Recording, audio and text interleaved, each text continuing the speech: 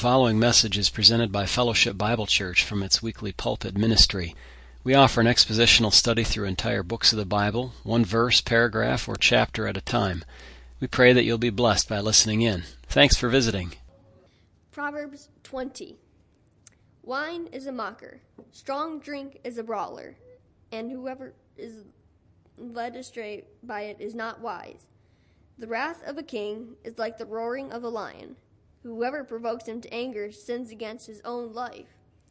It is honorable for a man to stop striving, since any fool can start a quarrel. The lazy man will not plow because of winter. He will beg during harvest and have nothing. Counsel in the heart of a man is like deep water, but a man of understanding will draw it out. Most men will proclaim each his own goodness, but who can find a faithful man? The righteous man walks in his integrity. His children are blessed after him. A king who sits on the throne of judgment scatters evil with his eyes. Who can say, I have made my heart clean, I am pure from sin? Diverse weights and diverse measures, they are both alike, an abomination to the Lord. Even the child is known by his deeds, whether what he does is pure and right. The hearing ear and the seeing eye, the Lord has made them both. Do not sleep, lest you come to poverty. Open your eyes, and you will be satisfied with bread. It is good for nothing, cries the buyer. But when he has gone his way, then he boasts. There is gold and a multitude of rubies, but the lips of knowledge are a precious jewel. Take the garment of one who is surety for a stranger, and hold it as a pledge when it is for a seductress. Bread gained by deceit is sweet to a man, but afterward his mouth will be filled with gravel. Plans are established by counsel. By wise counsel, wage war. He who goes about as a talebearer reveals secrets. Therefore do not associate with one who flatters with the lips. Whoever curses his father or mother, his lamp will put out in deep darkness. An inheritance gained hastily at the beginning will not be blessed at the end. Do not say, I will recompense evil. Wait for the Lord, and he will save you. Diverse weights are an abomination to the Lord, and dishonest scales are not good. A man's steps are of the Lord. How then can a man understand his own way? It is a snare for a man to devote rashly something as holy, and afterward reconsider his vows. A wise king sifts out the wicked, and brings to the threshing wheel over them. The spirit of a man is the lamp of the Lord, searching all the inner depths of his heart. Mercy and truth preserve the king, and by loving kindness he upholds his throne. The glory of young men is their strength, and the splendor of old men is their gray head. Blows that hurt cleanse away evil, as do stripes the inner depths of the heart. Proverbs 20. All right. Thank you, Jackson, for that. Our young people are going to go outside, not outside, well, maybe outside, I don't know, out of this room anyway, and go have their Truth Trackers class. Hope you guys have your verses ready and enjoy that time of instruction. All right. Let's turn our Bibles to Matthew's Gospel. Welcome if you're joining us online. We know we had a little technical difficulty. We'll chalk it up to that this evening. And so you missed our song service. Crown him with many crowns, and bow the knee, and help me out here. Arise, my soul, arise, and may the Lord find us faithful. Thank you. I knew it, Dwayne. I just had to spit it out. Okay, so very nice time of hymns, and you caught Jackson there reading in Proverbs 20. A very good section of Scripture. But we're in Matthew chapter 4 tonight for our message. If you would turn there and join me as we look at the chapter. We've addressed already the temptation of the Lord Jesus Christ as he begins his public ministry. We saw the move of the Lord that he made from to Capernaum in Galilee. That's in chapter 4, verses 12 to 16. This is just after John had been put in prison. He departed to Galilee, it says in verse 12, then in verse 13, and leaving Nazareth, he came and dwelt in Capernaum, which is by the sea, Capernaum, in the regions of Zebulun and Naphtali. And then we see the quotation from Isaiah about the land of darkness, in effect, seeing a great light, Zebulun and Naphtali by the way of the sea, beyond the Jordan, Galilee of the Gentiles, referring to the passageway that Gentiles would use into and out of Israel. As they came through from the north and from the east, they'd come through this region to enter into the nation of Israel. Isaiah chapter 9, Isaiah 42 we looked at in reference to those quotations, to that quotation rather. And then it says in verse 17, and this is where we focused a bit more of our time, that Jesus began to preach and to say, "Repent, for the kingdom of heaven is at hand." And I argued that this is the exact same message that John the Baptist brought to the people. That was in Matthew chapter 3, where he said in verse number 2, "Repent, for the kingdom of heaven is at hand." This is obviously a summary of the longer preaching that they offered, but the big point of it was to repent because God's kingdom was about to show up, and you had to do that in order to be rightly related to the king. Give homage to the Son, Psalm 2 will say, or kiss the Son, in other words, so that you will be rightly related to Him. If you're not, you're not going to be part of His kingdom. You're going to be one of His enemies, and that's not a good side, to be on. So repent. We spent some time looking at that notion of repentance. I, in addition, made the case that not only is this message the same as John's message before, but it's the same as our message today. We still preach essentially the same thing. Now, we wouldn't be able to say technically that the kingdom of heaven is at hand because the king is not on the scene like he was then. Are you with me? The reason that we could say it was at hand, or John could say that, and Jesus, because he was there offering the kingdom to them. And they, of course, rejected it. And so the parables were told then that the kingdom would be withheld, the kingdom would be delayed, postponed, set aside, and it would be given to a generation bearing the fruits of it. And so there's clearly a delay inserted into the program of God, not like a plan B, of course not. God knew this all along, that this was going to happen. But from the human perspective, there's a genuine offer, then there's a pulling back of that offer when it was rejected, and that would be given at a later time. But the repentance is still current today. It must be preached. It's a key part of the gospel message. If somebody ever says to you, well, John's gospel doesn't mention repentance, don't take that silly argument. John's gospel has the idea of repentance in it, even though it doesn't use the word. Paul's ministry was full of preaching of repentance. He talks about God granting you repentance unto life. Don't despise the goodness of God that does that. He said in Acts chapter 26, let's see if we can find this one, Acts 26 and 19.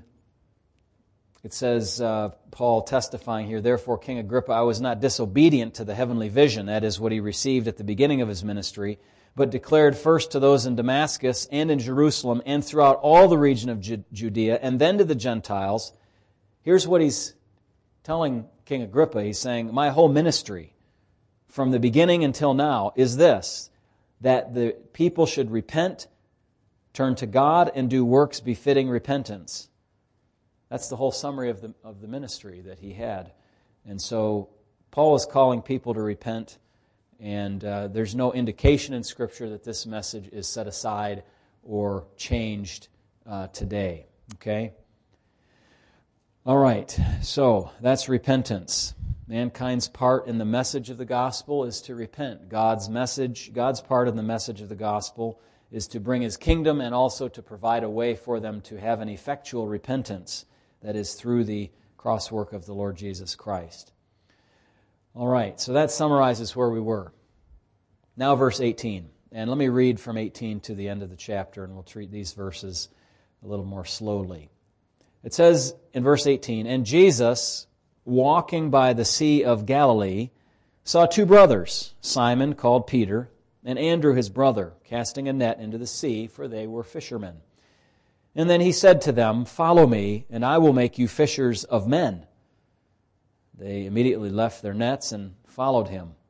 Going on from there, he saw two other brothers, James, the son of Zebedee, and John his brother, in the boat with Zebedee their father, mending their nets.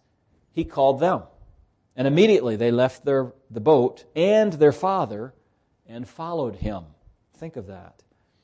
And Jesus went about all Galilee, and I want you to see what He was doing there. Teaching in their synagogues, preaching the gospel of the kingdom, and healing all kinds of sickness and all kinds of disease among the people. Again, another way of summarizing His ministry. He's traveling, He's teaching, He's preaching the gospel, and He's healing all kinds of sickness and all kinds of disease. Now, I've put teaching and preaching together, so I've got the traveling, the teaching, and then we have the healing. Three major elements to His ministry.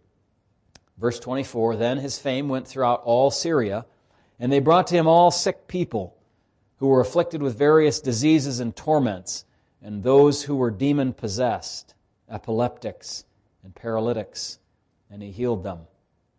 Great multitudes followed Him from Galilee, from Decapolis, Jerusalem, Judea, and beyond the Jordan. Just noticing now in verse 24, it's interesting how they have these categories of illness, diseases and torments, demon possession, and they distinguish that from epileptic and paralytic. Quite interesting, isn't it? What they knew about these conditions. They could see them, they could describe them. Of course, they didn't know as well as we do maybe what caused the non-demon possession cases, but still. And still, in fact, today we don't even really understand many of these things. Epilepsy, why? Or some forms of paralysis, why? But let's go back to verse 18. Jesus calls Simon, Peter. He calls Andrew, He calls James, and He calls John in these 4 or 5 verses here, verses 18 through 22. From what we know of the whole timeline of events, the Lord Jesus had met these men before the events recorded here. So this is kind of a quick jump start into Jesus' ministry. This was not a cold calling that was made to them. Sometimes, especially when I was younger and I read this, I thought, wow, Jesus walking along and He sees Simon, Peter, and Andrew for the very first time and says, follow me. And they just dropped everything and they started following Him. Didn't even know who He was. Wow, amazing, No, it wasn't quite like that. Turn to John chapter 1.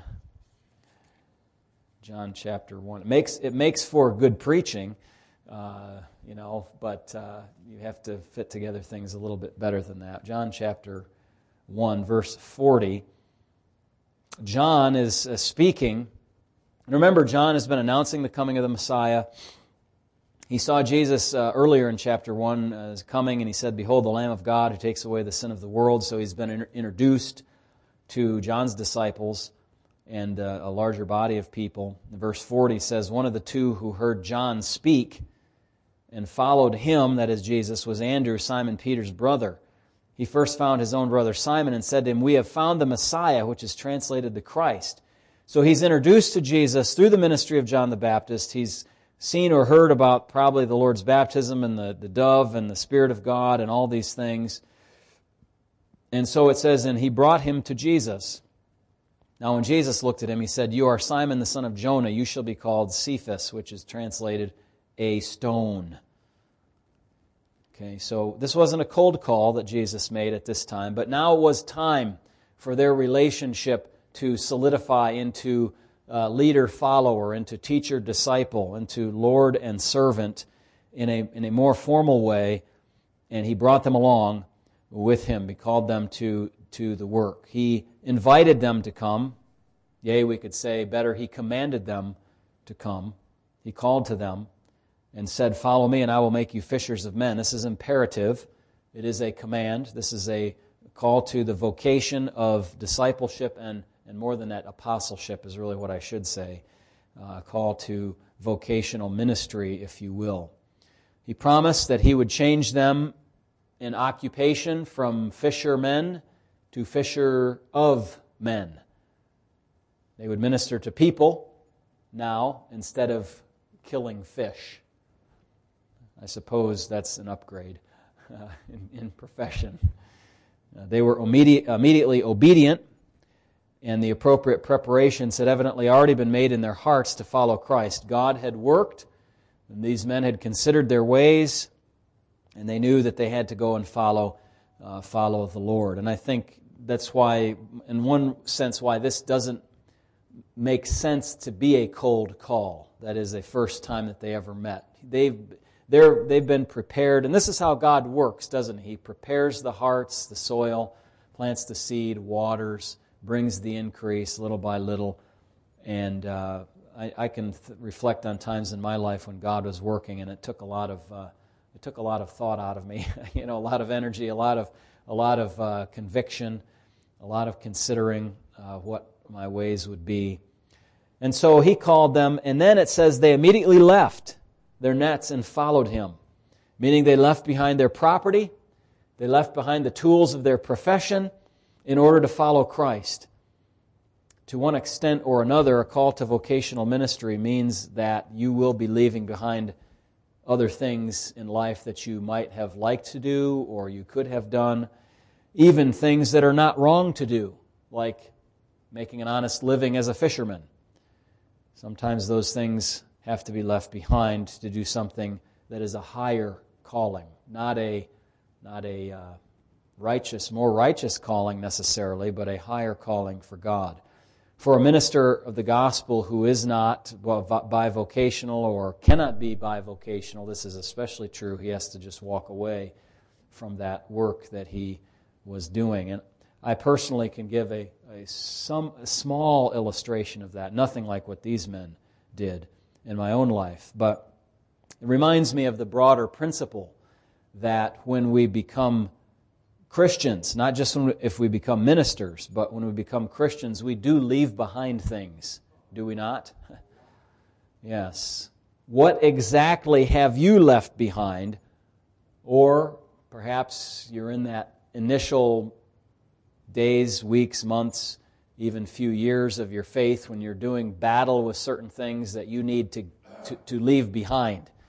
I think we've all experienced that, haven't we? I left that, but it's still trying to drag me back into it, and I got to get away from there. I've got to leave that behind.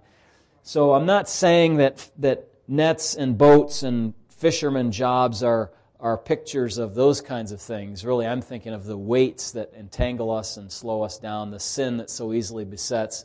This is like a picture of that, but these things aren't that. These were just fine things that they were doing, and they were called away to a higher calling. And they're just likened to what we're called away from when we are saved from our sin. Now, then Jesus goes on, and He sees two other brothers. Now, they were of the same trade, I suspect. They all well knew each other in this trade, as maybe not exactly co-workers, maybe not exactly, cutthroat competitors, I don't know, but they probably knew each other. And He saw James and John, sons of Zebedee, in the boat with their father, mending their nets. And He called to them. And immediately they left the boat and their father. So they react similarly to Peter and to Andrew. The text says they left two things: the boat, all their fishing stuff, and their business, and their dad. That's quite a change of career in one fell swoop. I would like to hope that their dad was encouraging in the matter, but we don't know, do we? We see a little bit about their mother, James and John, later on in the Gospels, but it doesn't really give us an indication about their dad's idea of them leaving the family business. Even if he was encouraging to them, can you imagine the mixed feelings you would have? Here I am, side by side with son 1 and son 2, and we're in this business together every day. We're working together. We can spend time together, and now they've been called off to something wonderful, gospel ministry. It's going to end up costing them their lives or, their freedom. And I'm not going to have my two best working partners anymore. Even if it was a positive thing, it would still be kind of a sad thing to see his sons move on to another field. Now, turn to Mark chapter 10. For both of these pairs of men, pairs of brothers, the Bible gives us something that's an encouragement for them and for us. Mark chapter 10, we'll start in 23. About leaving houses or lands or fishing boats and fathers and nets. In verse 23 says, Then Jesus looked around and said to his disciples, How hard is it for those who have riches to enter the kingdom of God? And the disciples were astonished at his words.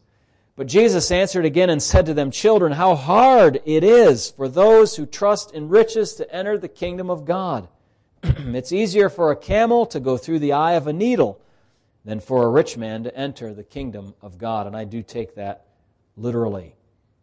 That's a how can you say? It's a hyperbolic statement. He's saying, look, if you could stuff a camel through the eye of a little sewing needle, that'd be easier than getting into heaven for a rich man to enter into the kingdom of God. And they were greatly astonished, saying among themselves, Who then can be saved? But Jesus looked at them and said, With men it is impossible, but not with God, for with God all things are possible. By the way, we were speaking about some groups of people who teach specifically that they don't take the Bible literally. Like the resurrection passages that we looked at this morning. You know, they don't want to take the resurrection to be a bodily, literal resurrection.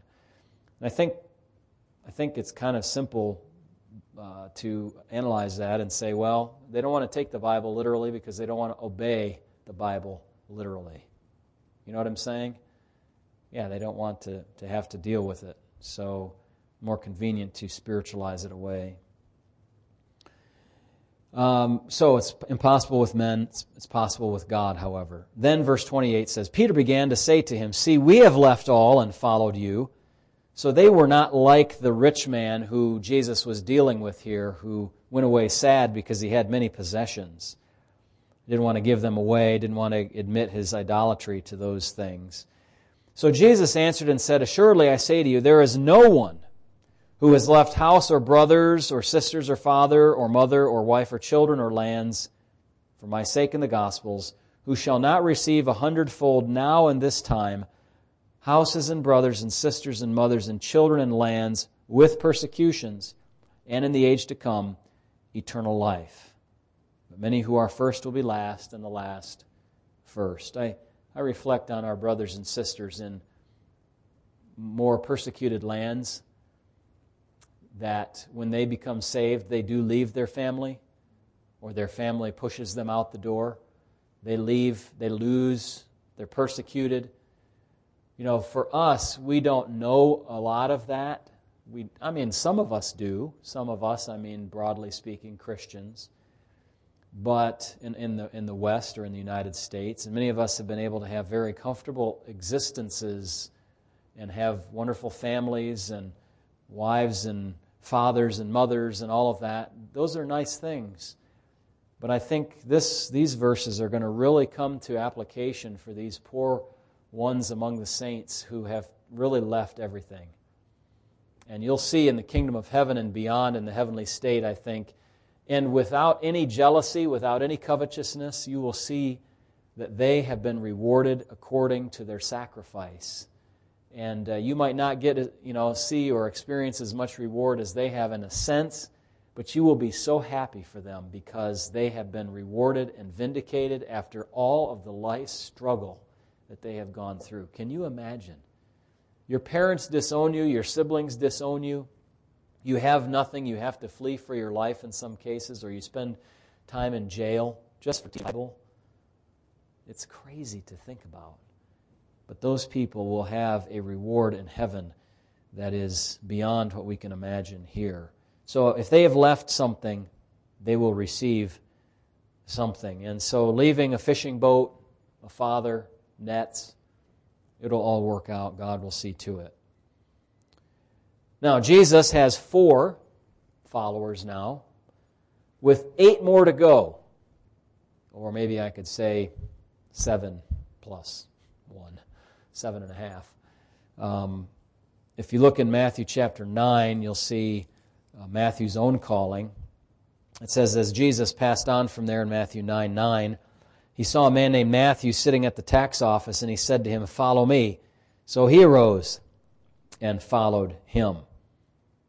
And so then he had an interaction with all the other tax collectors and sinners and Pharisees and other disciples with regard to that.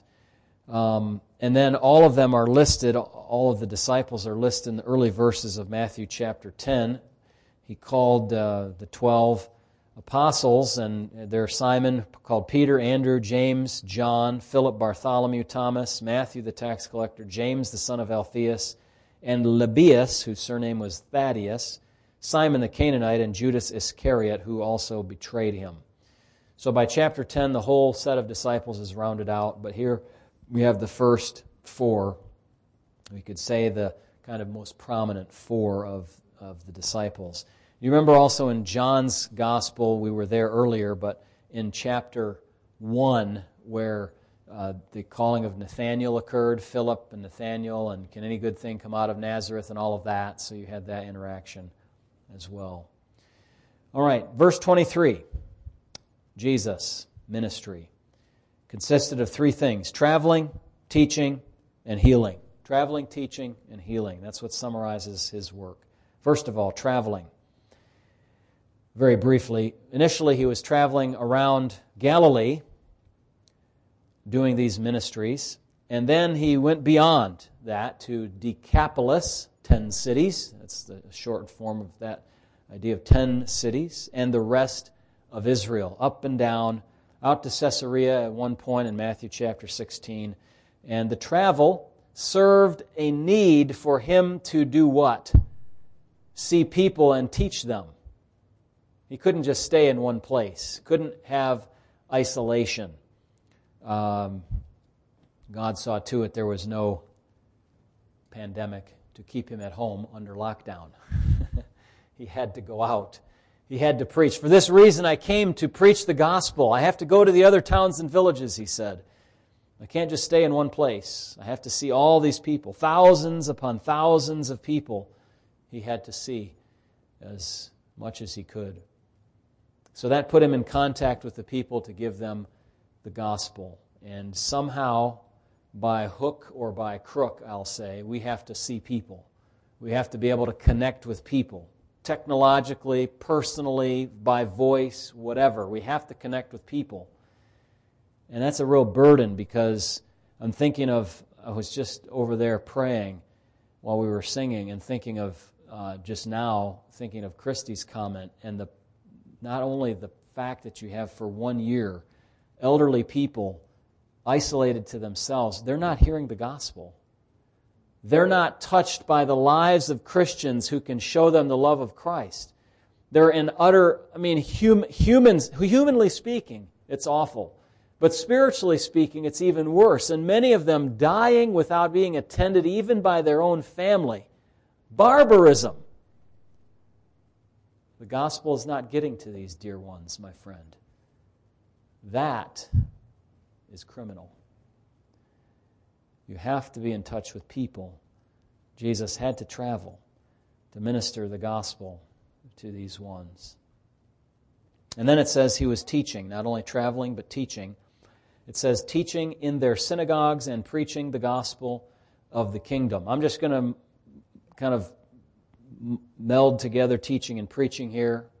When is it one and when is it the other? When does it turn from preaching to teaching or teaching to preaching? It doesn't really matter for my purposes in this message tonight. He was proclaiming the truth. He was exhorting them in the truth and so on. And he was doing so, it says, in their synagogues. The synagogues kind of pop up because of the Babylonian captivity. They were away from the temple, but they wanted to meet still. They knew the importance of that. And so the synagogue became their meeting place and continued on right up into the first century and of course until today. Now the synagogue was a place of assembly, but interestingly enough, later, I don't even know if it's later really, the idea came to be that the synagogue was not the building. Just like we say the church is not the building, the synagogue is the people. The church is the people. They had that notion. Synagogues would have been found dotting the landscape around Galilee for at least one practical reason. You had to walk there. You can't have a synagogue every 50 miles because you had to be able to go there easily on the Sabbath day. It could not be difficult for the members. There was a synagogue in Nazareth, Matthew 13, in verse 54. When he had come to his own country, he taught them in their synagogue. And then in Mark chapter 1, it says this in verse 21, "Then they went to Capernaum, and immediately on the Sabbath he entered the synagogue and taught them." So there are two local synagogues there, not local churches, but local synagogues taught in this section of the Gospels. So he went there, and he was teaching in them. Now, synagogues, there's an interesting whole study, and you can look at it online if you want sometime, about the architecture of them. Maybe 3 doors facing Jerusalem, seating on 3 sides with benches and floor space, and then a raised platform. Perhaps a menorah was there, and there would be the place where the speaker would be. There was Moses' seat.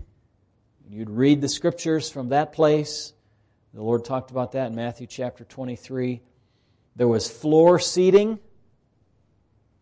People would sit on it could be a dirt floor. It wouldn't necessarily be a beautiful mosaic floor like you might think now, just because of financial constraints. And then there was the bench seating, and that was for the higher-ups. And so remember what the Lord said about the Pharisees. They love to go out making their prayers in the marketplace and the best seats in the synagogues. Okay? Now, one source suggested in my brief research on this that there were as many as 50 synagogues in the Galilee region. Can you imagine that? 50. That's a task. To get to each one of those and minister there. I mean, if you're going to minister in one meeting every week, that takes a year to get to all those synagogues. Maybe you could go at different times or whatever. One of the densest centers of synagogues anywhere in the world was in Galilee at that time, because it was the hub and center of the Jewish religion. Depending on location, there could be quite a number of people in the synagogue, or it could be very small. I suspect, I don't know this, but I suspect that attendance or turnout, if you will, was a little higher than what we experience today. If you take the whole population of Ann Arbor, I wonder how many of the 115,000 people in Ann Arbor actually went to church today. But in ancient Israel, the synagogue was the center of life and activity. You went there, okay? So I think the percentage of people that went out to synagogue was probably a bit higher than what we see in Christian churches today in Western secular society. I give a couple of quotes here in my notes on this. Interesting, I think. Local elders governed the synagogue, a kind of democracy. While all adult members of the community could belong to the synagogue, only adult males aged 13 or older could be elders. A local caretaker, unfortunately sometimes called the ruler of the synagogue in the Bible, who's called the Hazan, was responsible for maintaining the building and organizing the prayer services. This would be like a Jairus, remember, a ruler of the synagogue. He was like the organizer of it. The Hazan was sometimes the teacher of the synagogue school, especially in smaller villages. He would announce the coming Sabbath with blasts on the shofar or ram's horn. Although the Hazan was in charge of worship services, the prayer leader, readers, and even the one who delivered the short sermon could be any adult member of the community. All were recognized as being able to share the meaning of God's Word as God had taught them in their daily walk with Him. It would be kind of a testimony sort of meeting. In this way, the community encouraged even its youngest members to be active participants in its religious life. Jesus' encounter with the wise teachers in the temple courts was unusual not so much because of his age, but because of the wise questions that he asked there. The Hazan also cared for the Torah scrolls and other sacred writings and brought them out at the appropriate times. Remember in Luke chapter 4, when the Lord read the Scriptures and said, "This day this Scripture is fulfilled in your hearing," he had to take the scroll from the attendant and make sure and get there to the place and read it and then return it to him. Priests and Levites were welcome to participate in synagogue life, including worship, but they had no special role, except that only priests could offer the blessing of Aaron from the Torah at the end of the service. You know that blessing, don't you? That's a great word, that blessing. Numbers 6:24-27, at that end of that chapter about the Nazirite. The Lord bless you and keep you. You hear me say parts of that at different times. Then there's another part of this article that I excerpted here. Boys and girls went to school in Galilee. As it makes me think of the kind of old times in our country. We had the church house, which was a place where social meetings took place and the place where school could have been. And would to God that our students would be learning in churches today. We have regressed in that manner in our own society. Boys continued till they were 15 years old if they displayed unusual ability, while the girls were married by 15. Students probably attended school in the synagogue and were taught by the Chazan or local Torah teacher. Study began at age 5 or 6 in elementary school called Beit Sefer. The subject was the Torah, and the method was memorization. Since the learning of the community was passed orally, memorization of tradition and God's Word were essential. Can you imagine? You don't have a book. The only thing you have is what you carry with you in your mind. Yeah. What Jesus taught was the gospel of the kingdom. It says he went about teaching in their synagogues, preaching the gospel of the kingdom, which is what? Repent, for the kingdom of heaven is at hand. Don't make it more complicated than that. If you repent, you can participate in that kingdom. This is where confusion begins in the modern church. Notice that it doesn't say that he preached the death, burial, and resurrection of Christ. He couldn't do that because it hadn't happened yet. He did later, of course, express those truths to his disciples, but he did not preach the church. He preached the kingdom. Now, we preach the same saving message that he did, the need for repentance, but we do not preach that we are in the kingdom or even that the kingdom of heaven is immediately at hand. We are in the church. Let's drive that home in our minds. We're not in the kingdom, we're in the church. We're not in the kingdom, we're in the church. Okay? Drive that home. That will help you to avoid all kinds of confusion and heresy and error. We proclaim the kingdom is still coming. It's a bit of a distance off yet, given that the tribulation has to unfold first. Last part of Jesus' ministry. And before I get there, let me just mention verse 25. As he's doing this teaching and traveling and then healing, which we'll look at in a moment, notice the crowds. What a phenom. What a phenomena this whole situation was. Great crowds followed him from all of these places: Galilee, Decapolis, the other side of Galilee, the Sea of Galilee, Jerusalem, Judea, beyond the Jordan, all up and down the nation of Israel. Hundreds and thousands of people looking for the teaching of the Lord, and especially probably his healing and maybe free food, as we see in John chapter 6. But one of the reasons they came was because of his healing. People won't come out. It seems like sometimes they won't come out to church, but they will never miss a doctor's appointment. You ever notice that? Never miss a doctor's appointment. But church, we'll get there if we can. Healing the sick.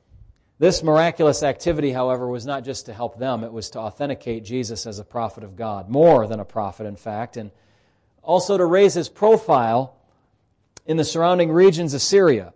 This drew large crowds of people who wanted to be healed. What they really needed, however, was spiritual healing.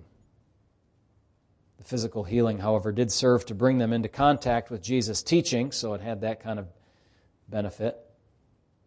And the healing did a third thing. Not only authenticated him, not only drew that crowd and connected them to him, But it did a third thing, and that was to connect Jesus to the kingdom promises of the Old Testament. Consider, for instance, Isaiah 35. Isaiah 35, verse 6. Then the lame shall leap like a deer, and the tongue of the dumb shall sing. For waters shall burst forth in the wilderness, and streams in the desert. The parched ground shall become a pool, and the thirsty land springs of water. And so on. You have both the bodily healing and also the healing of nature there, and that is a kingdom promise that the Lord was showing He was connected to. He was giving a preview of coming attractions, preview of what would occur in the kingdom with His appearing. Can you imagine in His humiliation, in His weakness, He comes and He works miracles, nearly wiping out disease in the nation of Israel during His short span of ministry. Everybody who came to Him was healed. Hundreds and thousands, perhaps, of people. They're not written here in detail. But can you imagine how if He did that in His humiliation, what He's going to do in His exaltation when He is in His kingdom? That's going to be something else. The unbelief of the people, however, cut off the inauguration of the kingdom. He could not do many mighty works even in His own home country because, the Bible says, of their unbelief. Matthew 13:58. They did not accept the kingdom. Now notice this healing is miraculous, unlike that which is done today by those who operate dental clinics or hospitals who use normal means. As good and wonderful providences as those things are, as needful as hospitals are because of the suffering of humanity and the sin-cursed condition of our world, today they are not miraculous work, they are merely benevolence work. They are not healing like Jesus healed. Now, some weeks back we had a question in one of our Q&A sessions about this matter of miraculous healing, and I just wanted to touch that again after being able to think about it a little bit more. The gift of healing is certainly obsoleted and not given today because it would serve no authenticating purpose to a messenger who is supposed to be of God. That's done and gone. The signs of the apostle are finished. And God has told us that the partial is set aside in favor of the whole, and we argued that was the completed canon of Scripture. And the foundation of the church has been settled. There's no more need for additional foundation to be built. So the idea of miraculous healings, people being given the gift to do this, is not feasible today. Now, I cannot categorically say, based on Scripture texts, that direct divine healings do not occur. I can't say that because I don't find that in 1 Corinthians 13 or the other passages regarding cessationism. But cessationism has all to do with the giving of these gifts to individuals to exercise them. So I can't say that no direct divine healings occur categorically, but I cannot prove that they do either. They certainly could happen if the only constraint was God's power, because God's power is infinite. But several issues weigh against counting on a miracle in healing, and then weigh against the notion of praying for a miracle. And I give 5 reasons for this. First of all, the purpose of miracles given that we talked about above was to authenticate the ministry of the one who did the healing. Private or obscure healings today do not serve that purpose at all. So that's one reason that weighs against this idea of miraculous healing. Second, the miracles connected Jesus coming to the coming of the kingdom. Those purposes, or that purpose rather, is not at play in the healing of an individual today. Third, miracles are very rare events. That's why they're miracles. If they were common, they wouldn't be miracles. At least in this age, or in any age up to the millennial kingdom. Save for the miracle of regeneration. I do take that regeneration is an intervention of God in nature. We would not naturally come to faith in Christ unless God intervened, and salvation is of the Lord. So I take that to be a working that I would call a miraculous working. But that's still rare by comparison to the mass of humanity, isn't it? There are few that find the narrow way. And only during a few seasons in the past 6,000 years have there even been outbreaks of miracles. Think of those seasons in your mind. In the Bible, when did miracles occur? What groups or bunches of miracles occurred? Well, there's the creation, of course. But let's set that aside because that was necessary.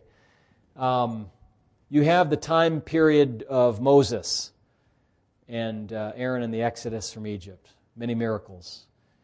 You have Elisha and Elijah. Many miracles. You have Jesus and the apostles. Many miracles. Other than that, not many miracles. Most of the thousands of years of human history, God has not decided to intervene in any kind of direct way that we know of.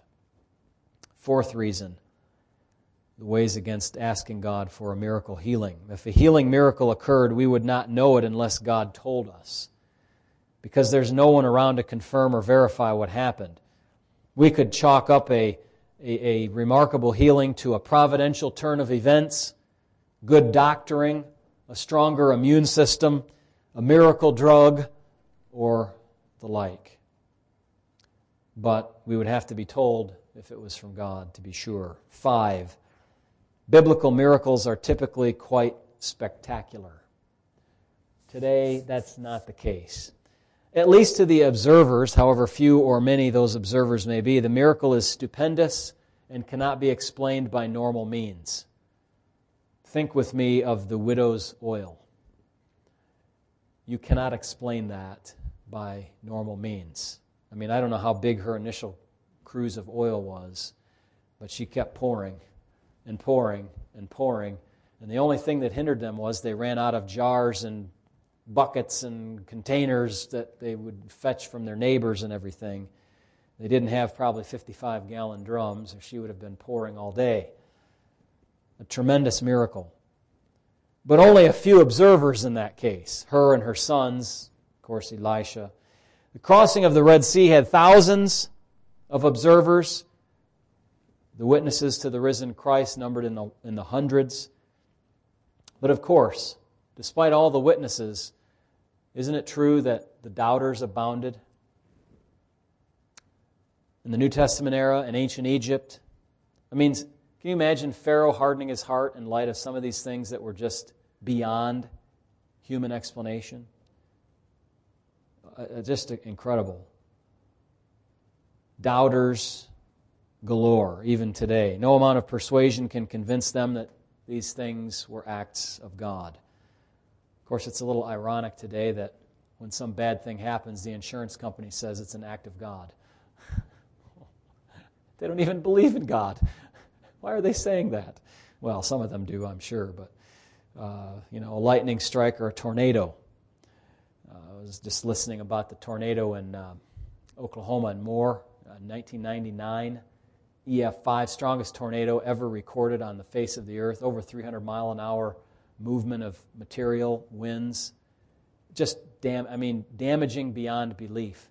4,000 plus homes totally just gone, leveled. Incredible. An act of God, they say. But that wasn't a miracle. That was just a work of nature. Of course, God put it in place and controls it and all of that, but through normal means. Well, today we fancy ourselves far wiser than those of old and may think that there are naturalistic explanations for any or all of the events that we call miracles. So for these 5 reasons, I would not recommend praying for a miracle, healing.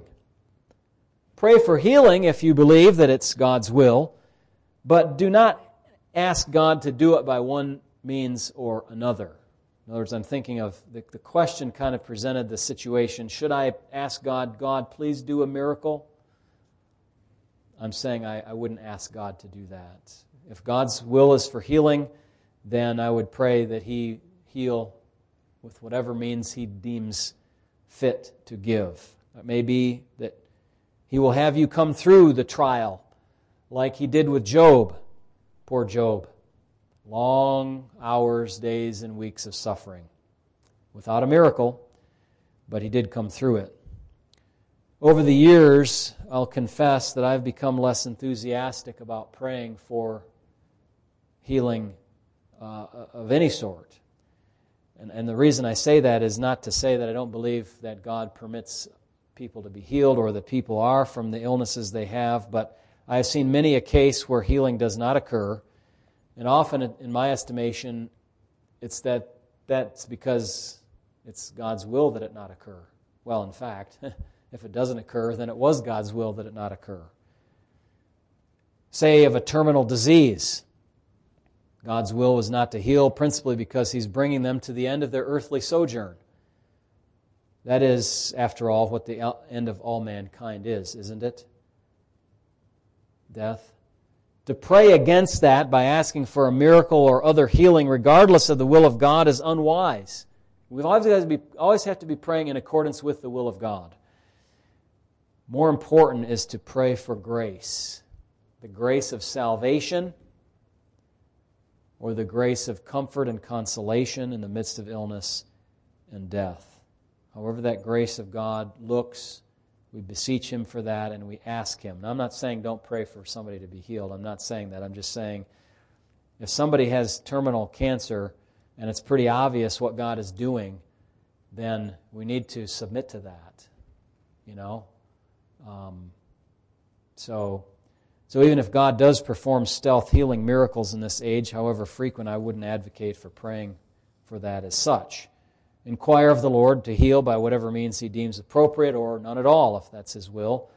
And make use of the special medical means that God has made available to you. See, there's the whole other side that says, well, I'm not going to go to the doctors, I'm just going to trust God. Well, sometimes you trust God by going to the doctors. Use those means that God has made available to you. And when those means run out, thank Him for what He's done in your life. Lest this discourage you entirely and you begin to flag in your prayer for those who are sick, remember this. When I say flag, I mean falter. Remember this. Going only to the physicians and leaving God out of the equation displeases the Lord. Remember 2 Chronicles? Old Asa, diseased in his feet, didn't seek the Lord, sought the physicians, but left God behind. That doesn't please God. So don't stop praying. Just because miracles may not happen does not mean God does not permit healing to occur through other means, and it certainly doesn't mean that God has cast you off. He may just be calling you heavenward through that illness that you are suffering.